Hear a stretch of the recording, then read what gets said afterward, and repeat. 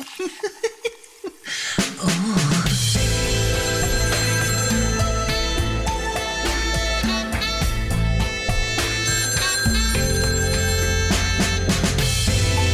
Cheryl, I think we've got a caller. Nightline with Carol and Cheryl. Hello. Hi everyone. Hello. Wow, how's everybody doing? It's another wet willy weekend, isn't it? It's raining outside and we're all cozied up doing the podcast. Yes. Yeah, I've got loads of stuff coming through from Amazon, as you know. It's like non-stop in it with you. Oh, I know. I love it. It's like, under Waterloo Bridge in the 80s. I've got so many boxes I have been living in them, in fact, but long story. But the packing stuff to keep warm and cosy, I've got the little packing peanuts and I've been stitching them together with thread, and I've made a lovely warm cape for myself, Carol. Oh, that sounds really cosy. It's a bit squeaky. Bit squeaky. Sits your teeth on edge slightly. Yeah. Oh, well, I'm cozied up in my faux fur booty. It's like one booty that put both feet into, sort of like, like those sort of a muff, like hand warmer. Yeah, snood. Yeah. Like Victorians. Exactly. So it's like a muff for your feet, and then I've got like a nice wrap on that sort of looks a bit like a wolf kind of fur effect. All fake, of course. Did you get that in Banff when you went skiing in Canada, or was that when you was doing the bin adverts? Maybe. Oh yeah, it's real wolf, innit? I did get donated something. Yeah, but it was it was from the locals, and so I treasure that. But if I buy anything for myself, then it's always fake. So what we got this week in the voice box? Just a quick question. How do you move? How do you move in your booties if it's a uni boot? It's just to keep still, like whilst you're doing stuff like watching telly and on the computer. And it's like the fur thing I've got. It's like a slanket, I think they call it, don't they, or something like that. So it's like. I hope you don't have Mike in that with you if there's room, because he's what he's like after dinner. Well, we've got his and hers, and they sort of like clip together. So it's quite good. So it looks like you're one person with two heads, an arm poking out of either side. Oh, right. Okay. So, moving on, I think we've... let's read some emails that we've had in from you guys. We'll start with the emails, okay. Yeah, you go first, Carol. Okay, well, we've got Beryl from Ayrshire. I think that's in Scotland, isn't it? She would like to know more about Carol and Cheryl's dads. She says, I had a very special bond with my dearest dad. He was a champion caber tosser and he loved manly pursuits. And Carol's dad sounds like quite a character from what you said last week. Well, yeah, you're quite right to observe that, Beryl. Yeah, no, both my dad and Cheryl's dad were both manly men's men, much like our Mike and Steve. We've definitely taken a leaf out of our dad's books when it comes to choosing our men. Oh, the apple doesn't fall far from the tree, does it? No. Yeah, and my dad, anything. I mean, as you know from last week, we spoke about the Turkish wrestling, that's great. Is it Graham Trimmer? Your dad? That's right, Gray. Yeah, Graham Trimmer, or Turkey D was his wrestling name. Yes, yeah.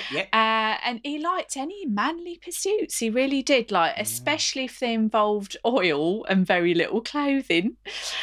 Yeah, so he used to have a little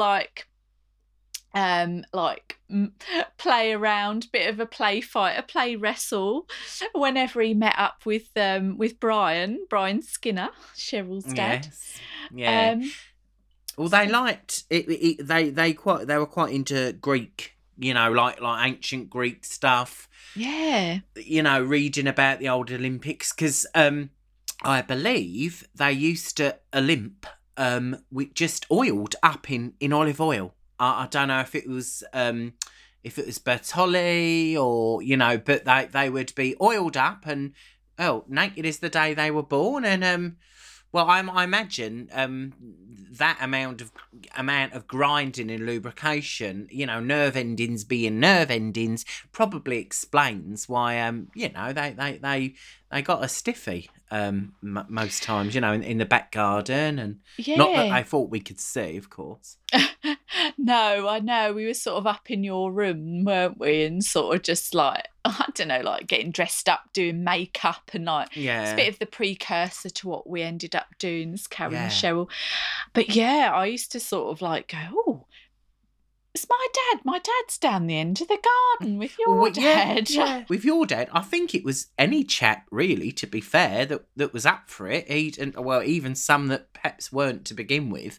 I think he'd just go around the town, looking, you know, challenging people. Do you want to wrestle? Yeah, to wrestles. Yeah, he'd pick a fight in the chip shop, and before you know it, they were in the market square, you know. But the thing is, once my dad started stripping off, they usually sort of walked away.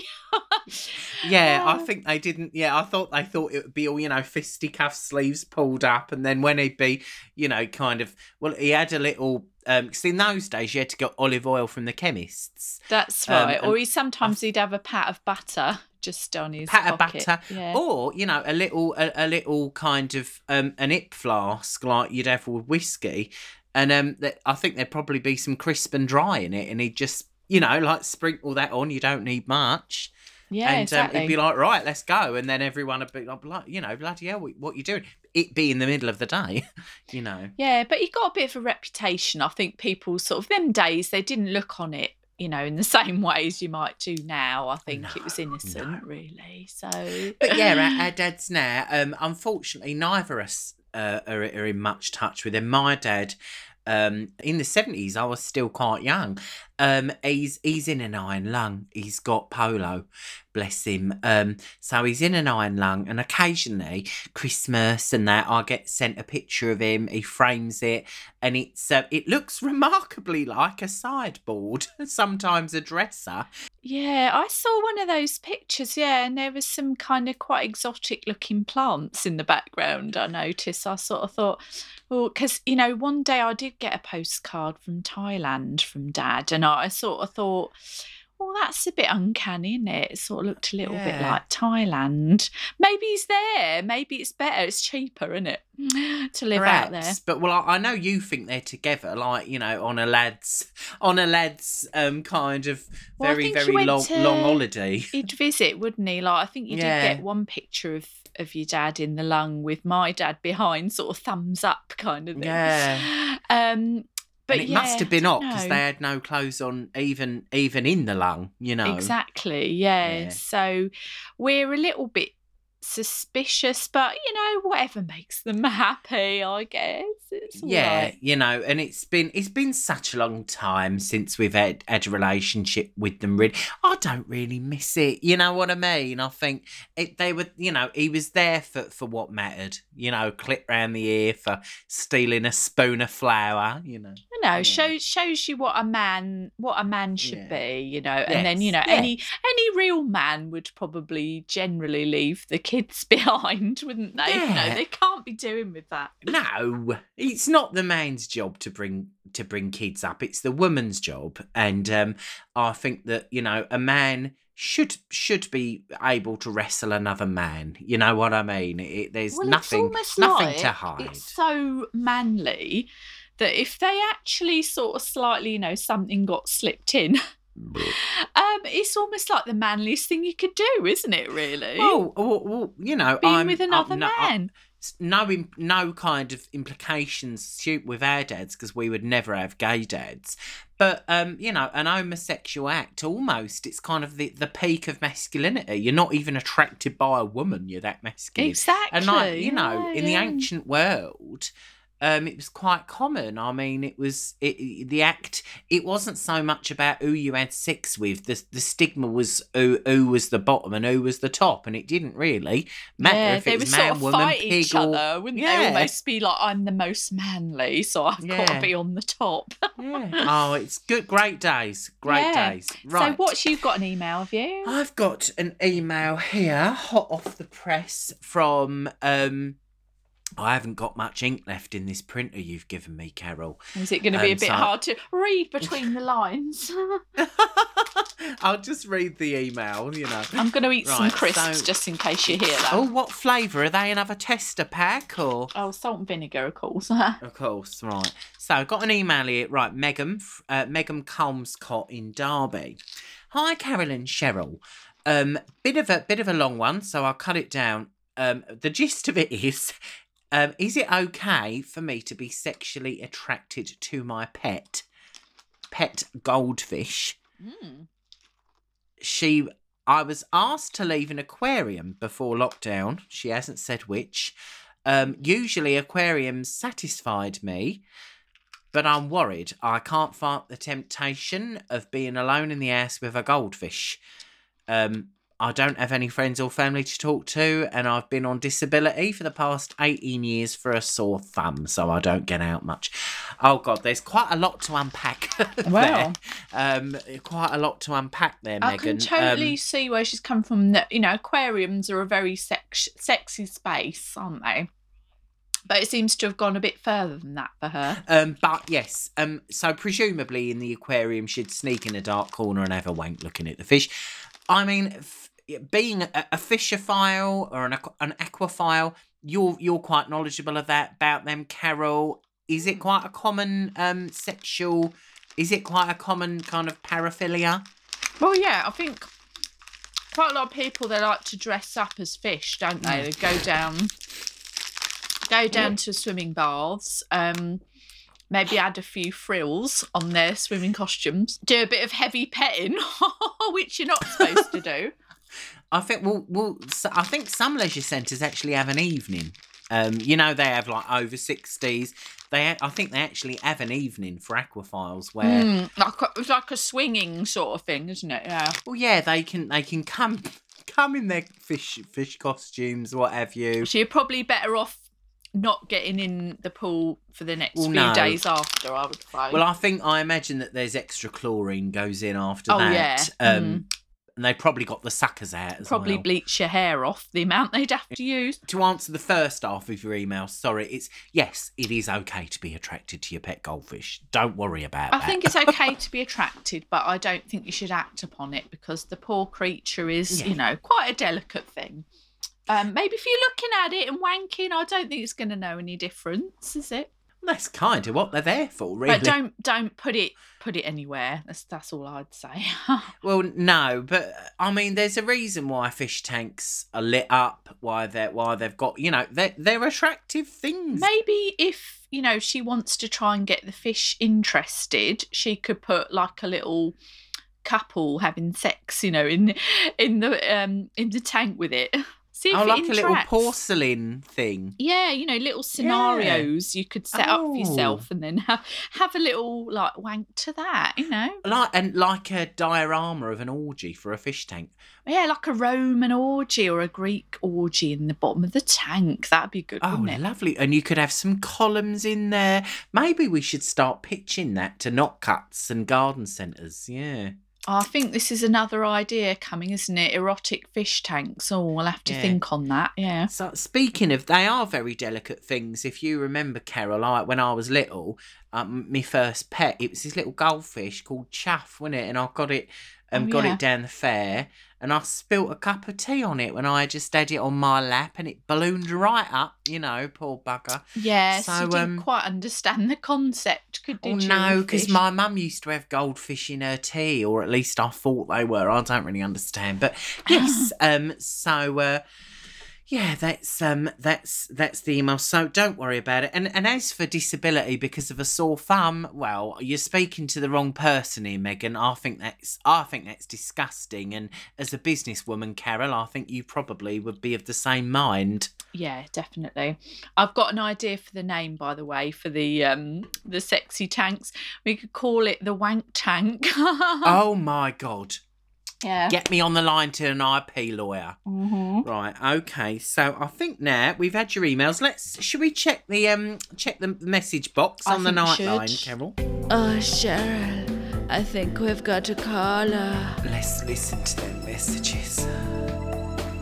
So this message is from Dave. Dave here. So what have you got to say? My name's Dave Satchings.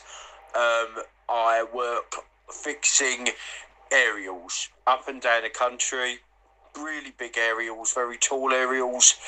Biggest one, I had to fix a light on the top of 1,000 foot in Dunstable.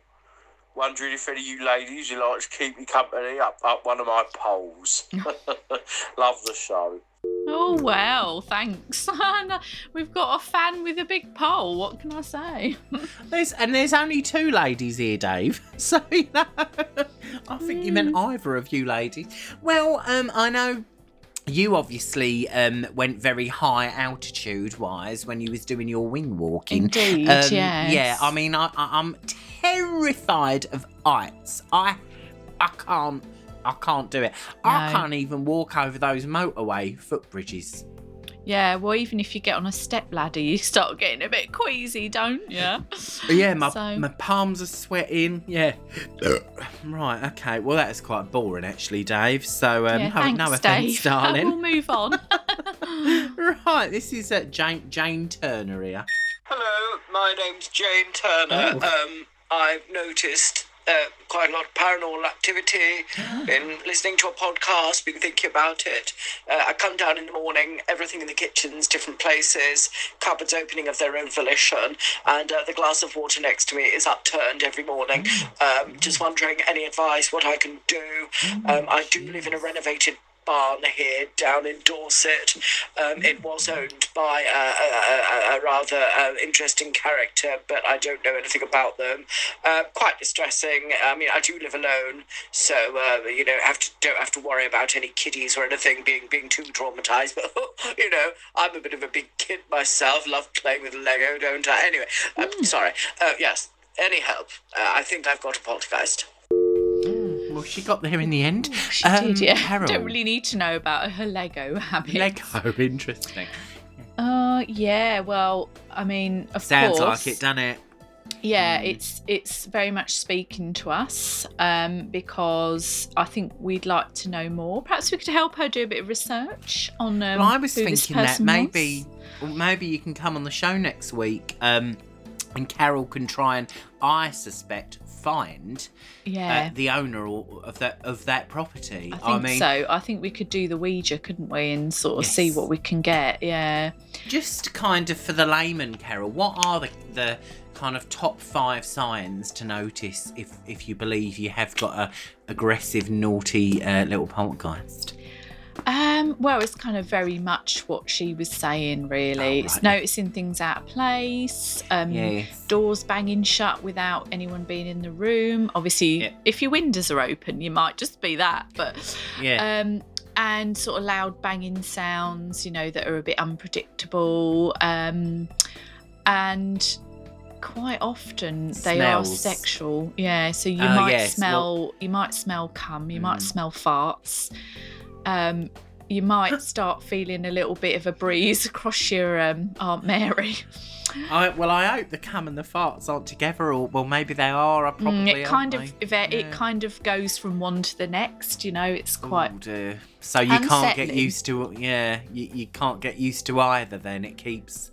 Yeah. Well, it's like one of those plugins, that changes its scent part way through. It switches. A Glade plugin, yeah. And it's very much like that's why it's so disturbing because when there's a weird smell and you're sort of sniffing about the house going, what's that? But you can't track it down, and then you realise there's a shoe in the hallway with a bit of dog shit on. But in this case, it's not. It changes. Yeah, and I imagine fart-wise, any particular kind of Usually fart, it's quite like cauliflowery.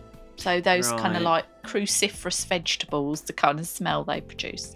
Little bit like gas, so don't worry if Yeah. you've got a gas leak, but if it changes from gas to sort of like cum smells, bleachy smells, squiddy, yeah. then, yeah. And they tend to have quite smelly genitals as well. Yeah, so like, again, and then it would alternate between another type of Glade thing. You'd be going perhaps a prawn and parmesan bake, perhaps, exactly, alternating between. And it could be male or female, really. Yeah. So you're not quite. Well, sure. that's the thing. Sometimes my Steve's prawny, sometimes he's cheesy. It really depends on the weather with him. Yeah. Okay, right. Well, here is another one. Jim Jessica Jim. Interesting name. Here we are. My name's Jim Jessica Jim. And I want to know what, not just Cyclodor, I can't afford, what dildo is good. I just want one I can't get Amazon. I just what's good. Do I need a vibrator? What's good? The sucky on the wall, I do stick, I don't know. First time I used to use a wine bottle. Please help. Oh, three right, names. Well, that's new. Yeah. Well, is it Is these he? Where's days, he Carol? from? I can't quite tell. I know. Is it Italian or who knows? French or from the Far East. I'm not really sure, but anyway. No. Well, they raise a good point. Because obviously the cyclodone system, roughly. Obviously you didn't pay for it because you're a developer, yeah, exactly, but it's kind of not cheap. market price. How much are we talking, Carol? Well, I think it depends because while they're still trying to launch things, they are looking for more testers. So, you can get on a subscription basis. But I think if you were to buy the whole system now as it stands, probably talking about 25 grand, something like that. Oh, bloody hell. Cut a fish open and kiss its heart. Bloody hell. Well, you get what you pay for, though, don't you? True. I think so if you can communicate with celebrities. If I was him, her, him. Yeah. I would probably just go for your tried and tested. There is things on the market like your kind of like fleshlight tubes and things like that. They're not cheap either. I think by the sound of him, he's probably not going to be able to afford that too. So I would move straight on to the fruit and veg aisle of your supermarket. Yes. Yeah. As we said, yeah. There's various, fruits and veggies that you can kind of poke a hole in, quite sloppy. Yeah. That gets you some sort of sensation. Or you could go for like your baked goods, couldn't you? Like American pie, get an apple pie. Yeah. Or even if it was, I don't know, if it was easier for you and you're going down the chippy anyway, just get an extra puck of pie, chicken and mushroom. You know what I mean? Let it go cold first, though, please. Yeah. Well, at least room temperature, but you don't know with a pie. They're very warm inside. Exactly. I think could have some nasty accidents. Yeah. Yes. Yeah, and I think chicken and mushroom, fairly inoffensive if any of that got down your Jap side, darling. Also, mashed potato maybe, or an omelette, perhaps wrap an omelette around and kind of go to town on that. I was just thinking that if you are now identifying as a woman and you perhaps are a woman, if you're looking more for things to fill you, I think you can get budget dildos. But again, I would go down the homemade route, the organic route. Yeah. I would say there's one retailing called Mr. Marcus at $7.99. You would have to wait approximately 7 weeks because I've seen that on wish.com. But yeah, if you need something urgently, there's, I think we discussed it in an early podcast, carrots, bananas. And disclaimer, if you're going to do that up the back passage, nail it down first because you don't want that going missing, you know what I mean?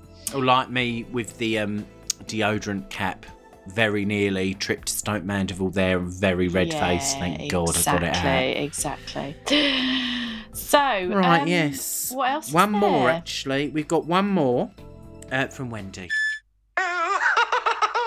Wendy here. You might have done this already, but I was just wondering, can you tell me, you're king of cheese, what's your favourite cheese? I love cheese. Wendy! Oh my. Wendy? Oh, I hope Is she's she okay, all right? Wendy. Oh, who was that? They sounded very cross. I don't think she's allowed to use the phone. Oh, God. Try and phone back is all I can say straight away. Yeah. We'll see what we can do to help there. But yeah, I mean, it is a good suggestion, I have to say. Yes. I think we've done G's, actually, Wendy. So it might be go back and listen. But if we haven't done it, we will redo yes, it. I think so. Yes, I mean, it did sound like you were talking through gritted teeth to us, Wendy. I don't really appreciate the attitude there. So, if you could perhaps remember, this is a family show and we are quite nice. So, Carol, what's next? Well, this week we've got a little surprise for you guys. We had a lady on the voice box last week called Farina, who I found out she's actually from Brazil. So that's nice. And she said, I would love to do the horoscopes. And we thought, well, that's a great idea. We've not tried that yet. So here she is with this week's. Oh, hi, it's Farina here with the sexy horoscope piece.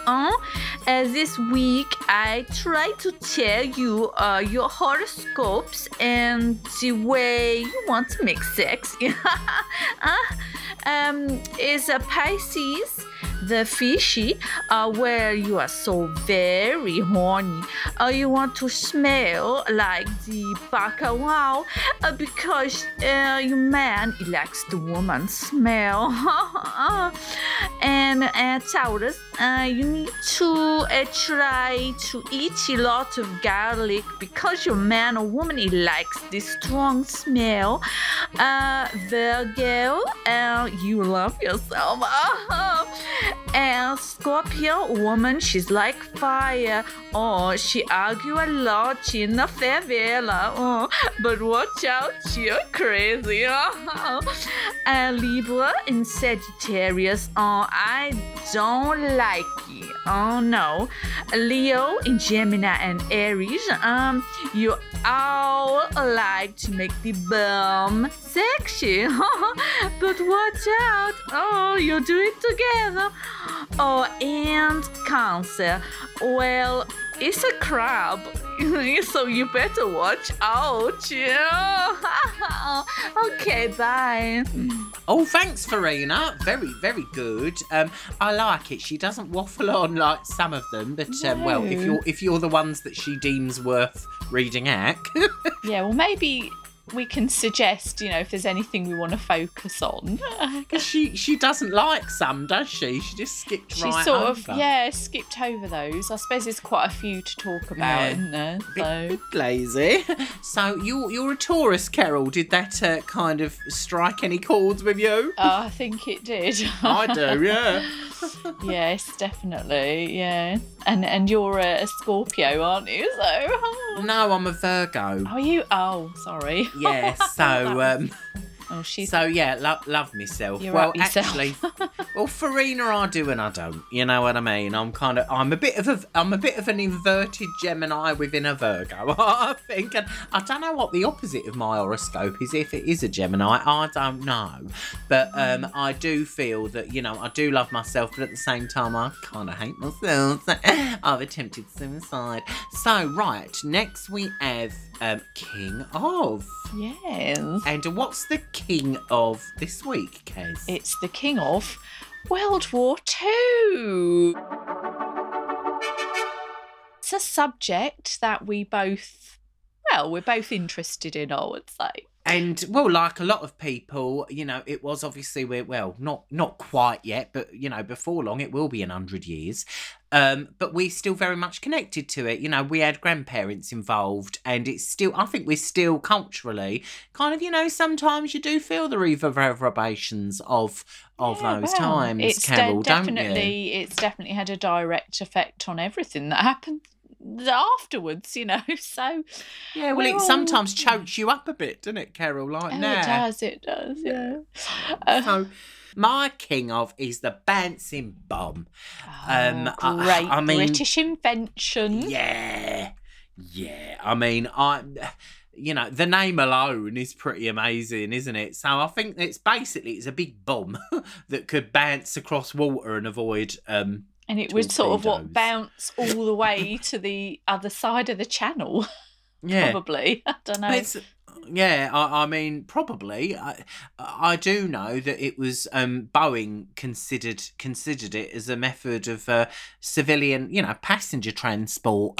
It was an idea. Right, it was yeah. that you'd kind of be much in the way that a glider tows you up, and then lets you go. Straps you on. Well, you'd be taken up in the sky and then just bounced all the way to New York. I don't quite know how they would have. Presumably, you'd have to be perhaps, I don't know, like put under or something. So I don't think it would have taken a few hours or days, and I don't think the human body probably could. But I don't know. Maybe there was kind of a gimbal, something type like that situation. It would be quite fraught, though. I think, wouldn't it? Yeah, you'd probably need a good while to recover at the other end. Yeah, and presumably food cabin crew, I imagine, would have to.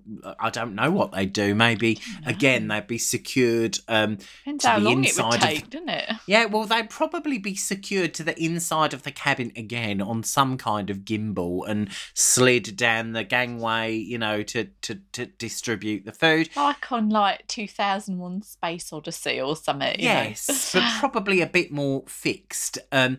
And again, you'd be given. I imagine food would have to be something that could be directly injected into the mouth. Perhaps tubes of Primula. Exactly, with a mouth tube fitted to you or something. Right, and points a poo tube to take out the faeces. And I mean, I don't know about that, but so that's a bouncing bomb. I think we've gone into quite a lot of detail about that, actually. Quite proud of myself. And for me, mine's not really so much a king of, it's more of a queen of, actually, of World War II. And it's a subject, as you know, Cheryl, it's very close to my heart, and that was the Raspberry Nuns of World War II. It was a famous order of nuns from Nuneaton that... Well, it's Nuneaton via Dublin. It's kind of a they came over from Dublin to Nuneaton and they became prostitutes.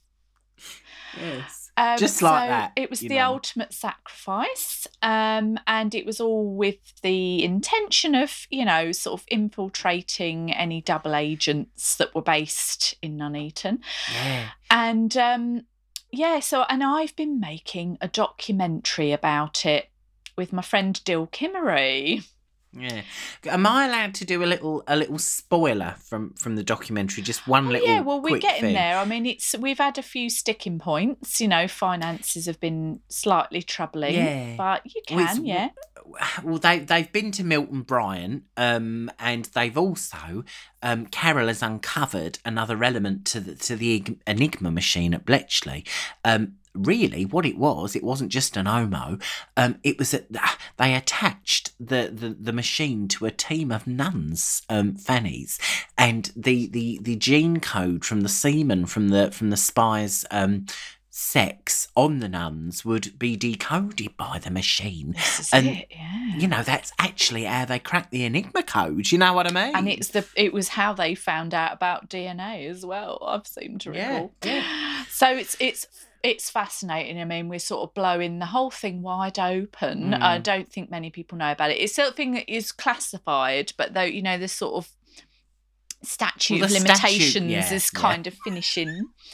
So, so it's going to be quite revolutionary, I think, this documentary. The costs are mounting up, though, aren't they? I think there's been the costs is mounting up. I mean, I'm sort of like, me, I like to kind of make sure that I use my expenses wisely from Suck and Blow. So I like to finance some arts projects now and again. Yes. Likewise our music and such.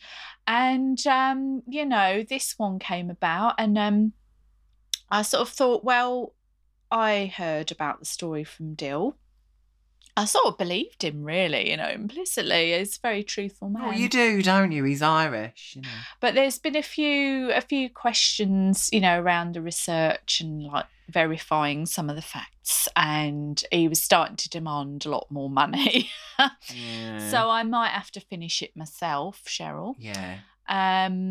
But yeah, it's quite exciting for me. Yeah. A lot of the money, that tends to go through these projects through Sack and Blow, but I've noticed not many of them come to fruition. So hopefully this one will. Hopefully it will. Yeah, we'll have a premiere. Well, I'd say a premiere, but no bloody cinemas open anymore. It'll have to be an online premiere, won't it? Now it is time for our drama, Lady Sovereign Dilly Dally, isn't it? Yes, and it's a new book. First episode of the new book. All at Sea. Lady Sovereign Dilly Dally, All at Sea. So basically you'll get a recap coming up, but yeah, it's George has turned a bit funny, isn't he? And he's gonna send Dilly away to have some good sex because his knob's broken. Basically, that's it, innit? What it boils down to. Enjoy.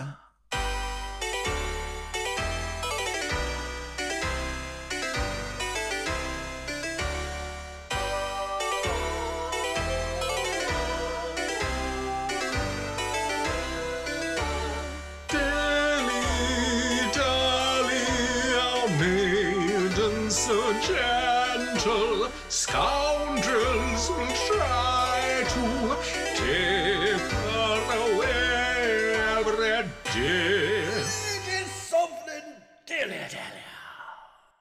Lady Sovereign Dilly-Dally, All at Sea. Chapter 1. Lavender Takes a Liberty. We shall start this nautical tale by joining our titular heroine in the morning after the night before, where she was told by her husband George Willycroft, who was quite transformed into an unrecognisable tyrant due to his todger being reattached crooked, she was no longer able to be satisfied by him, and therefore is to be sent away in a quest for sexual fulfilment.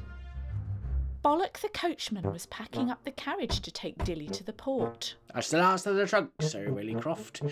Lady Dilly's inside nicely with her lady's maid. Very good, Bollock. Now see that you take the ladies safely down to Dover, won't you, my good man? Aye, sir. We got thy blunderbusses now, and I have fettered them goodly with all the lasers so we can fend off any marauding highwaymen like Dick Throbbin. Inside the carriage, Dilly sat with her aforementioned lady's maid, Twitty. They held hands and delicately chewed sugared almonds, which George had included in a delicate bonbonniere each. He'd applied several drops of chloroform to the delicate lace wrapping, which had rendered them slightly roofied. Oi, Miss Dilly, they're sweets, they're bloomin' lovely, aren't they? What did you say they was called again? Dilly answered wearily and somewhat zombie-esque. Kitty Jenny's, Twitty dear. Draggies or confetti on the continent. Oh, said Twitty, stuffing fistfuls into her mouth and chewing hungrily and rather sloppily. Oh, lovely. With a whip, the carriage lurched forward, and by high noon they were making good time towards Dover. Dilly was flicking through the lady's handbook, indicating various fancies she should want Twitty to cook once this was all over. Her speech remained rather slurred. Oh, Swishy, please, cream or kippers on my puddings when we get home. But suddenly a loud horn blared, and the carriage shuddered to a halt. She saw approaching from starboard a very elaborately clad and beautiful young boy cantering towards the carriage on a violet white horse. Whoa, what is that boy, Twishy? Oh, madam, that's no boy. It's Laura Lavender, the leader of the Fem Buccaneers. The only female highwaymen in the land, and I hear they also travel the high seas in search of treasure and booty. Bollock and his fellow coachmen Lowls and Smegson tried to deter the feisty female and her approaching band of vipers, but before they could even fire their laser blunderbusses, they'd been whipped out of their hands. I would say stand and deliver, but it's a bit passé, no? Laura and her buccaneers laughed. Dilly and Twitty, now utterly sober with the surprise, gazed out of the carriage window in awe. Why, Twitty, she's magnificent. Mom, are you with child? You didn't tell me.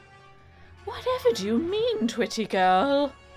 Why, madam, there's a great pool running from under your crinoline. Dilly, shocked, realised she was incredibly aroused by Laura Lavender and her band of buccaneers. Laura was wearing a white-fitted military uniform made for her womanly body. She was a cross between Marilyn Monroe and Napoleon Bonaparte. She had long, thick, cascading, pale violet-toned tresses, some of which were swept up into an impressive wig with a black porcelain galleon atop it.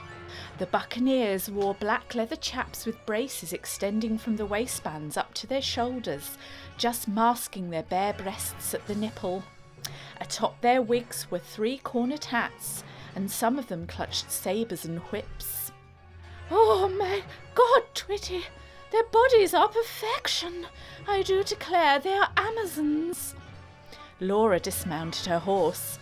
Dilly noticed the saddle had a gigantic phallus protruding up for it, which was glistening. Laura glided towards the carriage with a sly smile on her lips as the buccaneers tied Bollock and his men up. She stroked her gloved hand down the glass and cooed. Why, my buccaneers, we have a delicate kitten in here. Well, 2 by the look. Twitty lunged to the slide and locking catch across the door, but being made of sugared butterflies, it merely collapsed into powder. Oh la la, calm down, mon chéri, Laura said. And with that, Laura managed to both cast them out of the carriage and onto the back of her steed with one swift movement. As Dilly was spun around in the air, her face met Laura's for a moment and everything went into slow motion. She felt a familiar yet distinctly new type of pang wash across her sweet pin. Dilly and Twitty were taken through the misty forests and eventually reached a clearing where there was a gigantic pyre in the form of a giant wicker woman with great breasts full of braying goats and shrieking pigs. Around the bottom at its feet, a large group of naked women writhed and ground themselves in a frenzied orgy.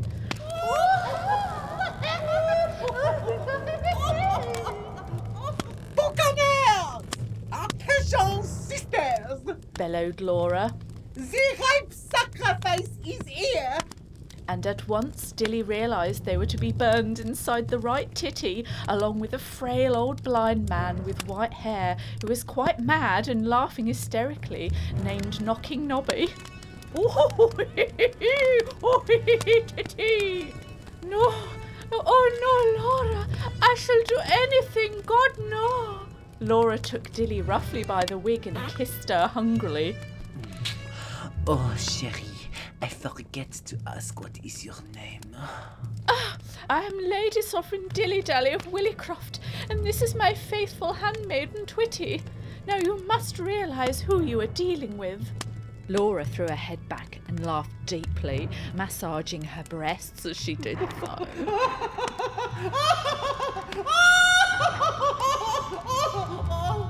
Ah, my lady, my chérie, your name does not precede you.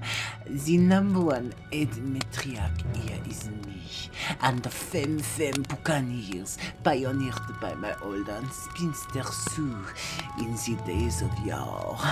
Why, yes, I can tell you're a fine lady, and I've no doubt your reputation among your shire, but down here, I am the bitch of B-Wing.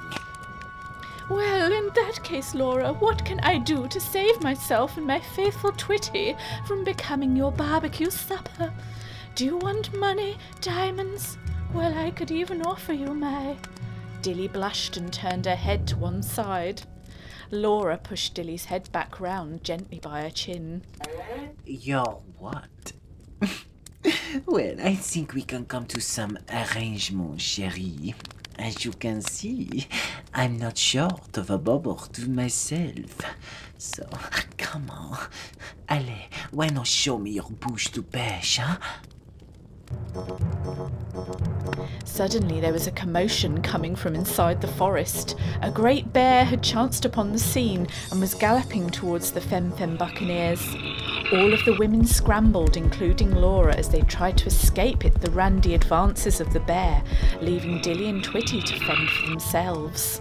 Oh mon Dieu! Oh, Buccaneers! Run! Oh, allez, tout le monde! Allez maintenant! Oh, God! OMG! Oh, aidez-moi! Oh! No, Miss Dilly, said Twitty, seeing the salivating bear urgently mount a group of screaming buccaneers who'd become entangled, bottoms up in a pile, and were now unable to escape. Seizing their chance, Dilly and Twitty snuck off stealthily into the forest to try and get back to their coach and rescue their coachmen. But did Dilly want to return and face whatever George had in store for her past over? She turned back, and with the same pang across her Gerald's piccolo, and thought about how Laura had made her heart race. Suddenly reflected in Dilly's lustful, angst-ridden eyes was a huge explosion as the wicker woman went up in a ball of flames. Dilly screamed Laura's name as Twitty pulled her further into the forest. Laura! Give her up, Miss Dilly, she's not worth it. But we had something special. After an hour or so of making their way through the forest by moonlight, Dilly had composed herself, and they finally came back to the carriage and the coachmen asleep, still tied up in a bunch. Twitty untied them and they sheepishly apologised and butchered a passing muntjac deer and roasted it to make up for their cowardice in fending off the buccaneers. The next morning they were on their way, all having nearly forgotten the ordeal. But Dilly, who was writing the letter L in the carriage window condensation. Before they arrived in Dover, and as the carriage stopped on the quay, Dilly emerged from the carriage wearing a large hat Twitty had fitted, and was met with the most luxurious ocean liner she'd ever seen. The HMS Cumhardy was at full steam. A telegraph from George was pressed into her hand by a passing newsboy. "Dilly, dearest, stop. I love you, stop. This mission is to reignite our marital passion, stop. Be a dear, stop. Think of me, stop." Dilly swooned and clutched the telegram to her chest. "Oh, George, I don't know what you've planned for me, but with your love, I'm sure I can endure anything." And with that, the liner sounded its horn and they began to board, as a dark storm cloud began to form on the horizon.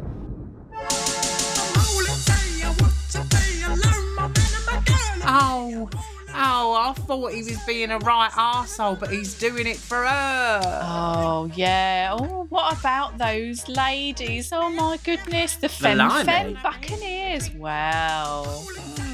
Oh, well, is that when you write these stories, Carol? Like, I'm hoping like a part of the characters are inspired by me. Is there anyone coming up that might be a bit like me in it? Am I like one of the Buccaneers?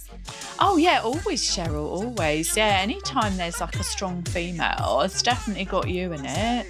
Brilliant, yeah, Laura Lavender's definitely got shades of Cheryl Skinner. I definitely agree with that. I think she's a bit classier than me. I have to be humble about that. But yeah, well, she's a cross between Marilyn Monroe and Napoleon Bonaparte. That's quite a nice image, I thought. It is. I mean, I'm wondering is she 100% woman, or is there a bit of both going on there under the breeches, or you know? Well, I think we'll we'll leave that to the imagination. Right, okay, Yeah, I mean, she's yes. certainly channeling male energies. Yeah. Yeah, well, I was quite aroused, actually. I think she's very seductive, and I think she knows what to do with Dilly. But yeah, I mean, I never had Dilly pegged as a mug bruncher, so you know. So yeah, I hope you've enjoyed that. And I think now, before we go, it's time that we catch up with the latest headlines. So here is Carol with the Carbonara Report. The Carbonara Report, brought to you by Carbonara Aspect. This is the Carbonara Report, and this week we've got some quite interesting and exciting, both scientific and historical news. So, first of all, the origin of AIDS revealed. The first person ever infected with HIV was a starving World War I soldier who caught the virus in Cameroon whilst hunting chimps, an expert claims. Disclaimer, we're not nailing our cogs to the mast on that one, but No. yeah, that's certainly quite interesting. But it's Professor Jacques Pepin, epidemiologist at the Université de Sherbrooke in Canada, has been trying to discover the origin for decades. The simian immunodeficiency virus in chimps first crossed over into humans in southeast Cameroon at the start of the 20th century. And then our other story this week, this is quite an exciting one.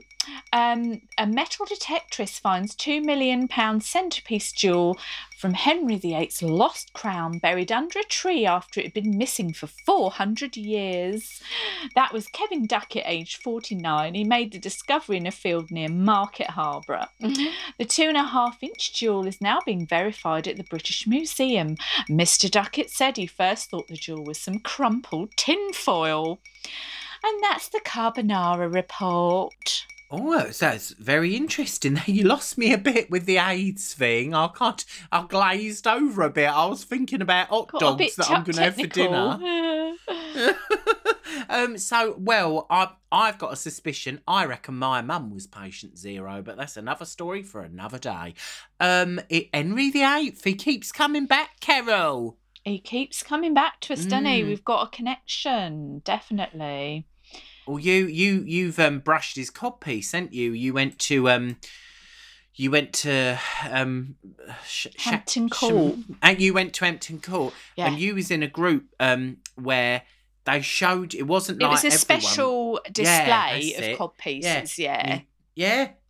You touched it, didn't you?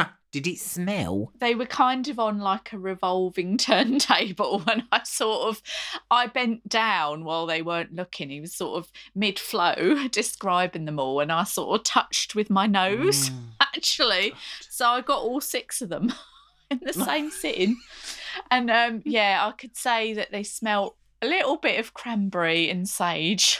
So there you go, with a little bit of cheese. Well, we hope you've enjoyed this week's episode. We'll see you next time.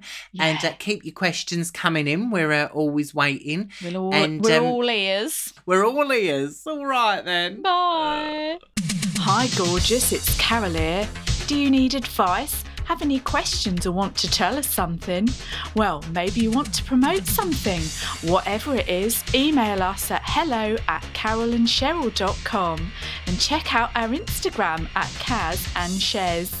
We've got loads for you on YouTube, such as music videos, cooking and vlogs, and that's youtube.com/CarolAndCheryl1. We're flirting on Facebook too, facebook.com/CarolAndCheryl. Itching for our Instagram, that's at @KazandShares. And we're always tweeting on Twitter, which is @NightlineCC. You stay tuned or we stay sexy. Carbonara Aspect.